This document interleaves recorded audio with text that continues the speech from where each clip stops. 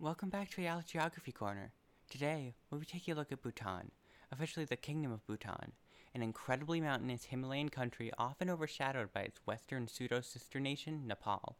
But make no mistake, Bhutan is a country in and of itself, and there's a reason it was never successfully colonized by any external power. But without further ado, let's get right into it with the etymology of Bhutan. Bhutan's etymology isn't exactly clear, but it's thought that it likely derives from the Tibetan word bod, which means Tibet in Tibetan.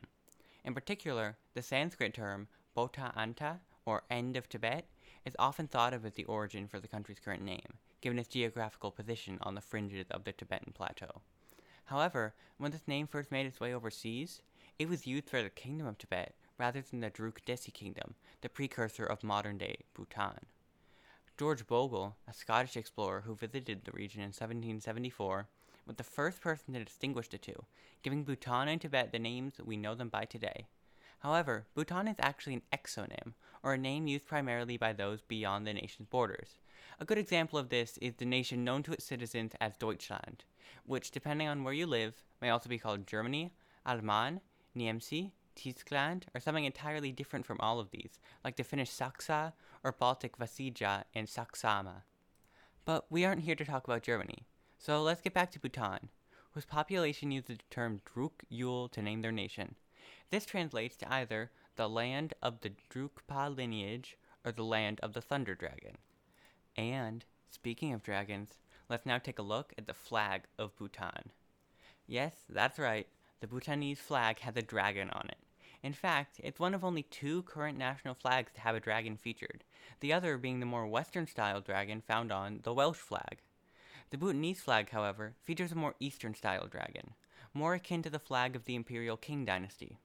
The Bhutanese flag is actually divided along its diagonal axis, cutting it into yellow on the top left and orange on the bottom right, with the white dragon riding the line between the two, facing away from the hoist side of the flag. In each of the dragon's four claws, it holds a round jewel, and every single scale on the dragon's back is accentuated with dark black lining. The flag itself also has a 2 to 3 width to length ratio. Now, as for the national emblem, well, it's pretty complicated at a glance. Looking at it, your eyes will probably get overwhelmed almost immediately, but I'll do my best to describe it for you. I do highly recommend searching up an image if possible, though. The national emblem of Bhutan is circular in shape, with a red background and a set of small gray petal-shaped protrusions lining the outside of the circle. In the center is an object known as a double dorje, also known as a vajra, and is a four-ended variation of a small, two-sided club with ribbed spherical ends. This object is meant to symbolize the balance between religious and secular power in the country. On either side of the double dorje stands a dragon, one male and one female, which together don't actually symbolize anything, but rather physically represent the country's name. At the bottom of the emblem lies a lotus flower, representing purity, and at the very top is a red jewel symbolizing sovereign power.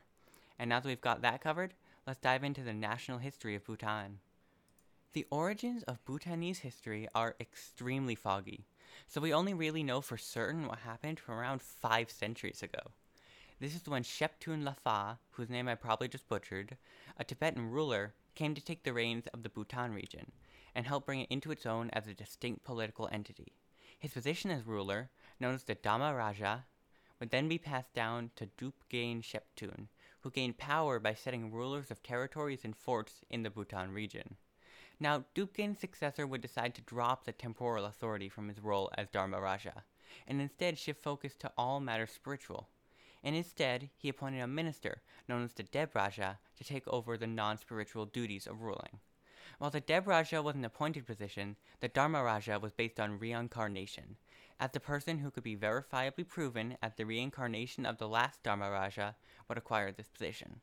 However, when the last Dharma Raja passed away in the 1930s, no successor apparent was ever found, and as such, the position of Dharma Raja slowly faded into obscurity.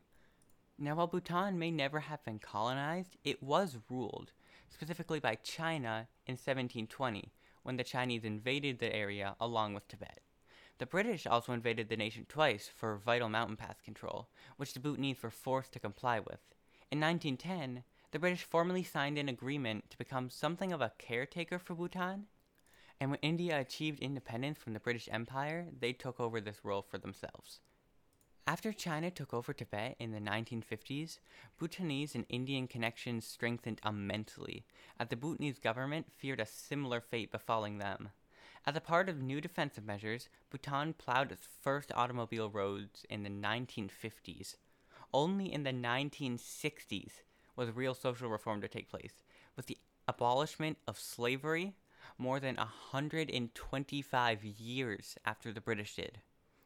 In 1971, Bhutan formally joined the United Nations, and this is, for the most part, where the country stands today. Well, that was shorter than usual, so let's move right along to the demographics of Bhutan. Bhutan has a population of around 770,000 people, making it just barely more populous than the US state of North Dakota. Of these, an estimated 50% are ethnically Busha, also known as Nagalops, 35% are Nepalese, also called Gurung, and the remaining 15% are almost entirely Sharchops. Dzongkha is the most widely spoken language amongst all three groups, and is also the national language.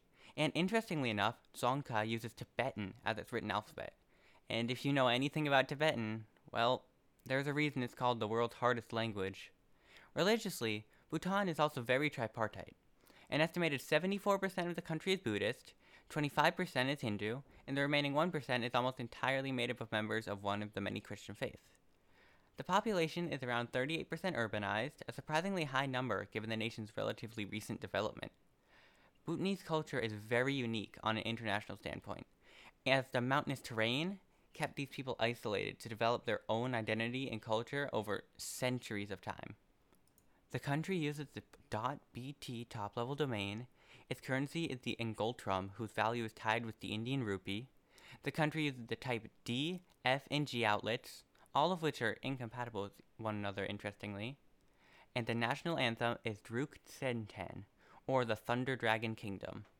And with that done, let's take a look at what political boundaries look like up at 8,000 feet. Or, if you're a metric user, around 2,500 meters above sea level. That's the average elevation in Bhutan, by the way, not even the maximum, but I digress. Bhutan is bordered by only two countries, India to the south, China to the west and north, and depending on your stance on the ongoing border disputes, either China or India in the east. The country is divvied up into 20 different dzongkhag, or districts. The nation's capital and largest city is Thimphu, located in the country's western reaches. And with no ocean borders and only two neighbors, that's about it for political geography. So now, on to physical geography. If there's one thing you need to understand about Bhutanese geography, it's that it isn't just mountainous, it is mountain. The nation's lowest point is around 660 feet, or 200 meters above sea level, while the mountains in the north cap off usually at around 23,000 feet, or 7,000 meters above sea level. But that isn't even the end of it.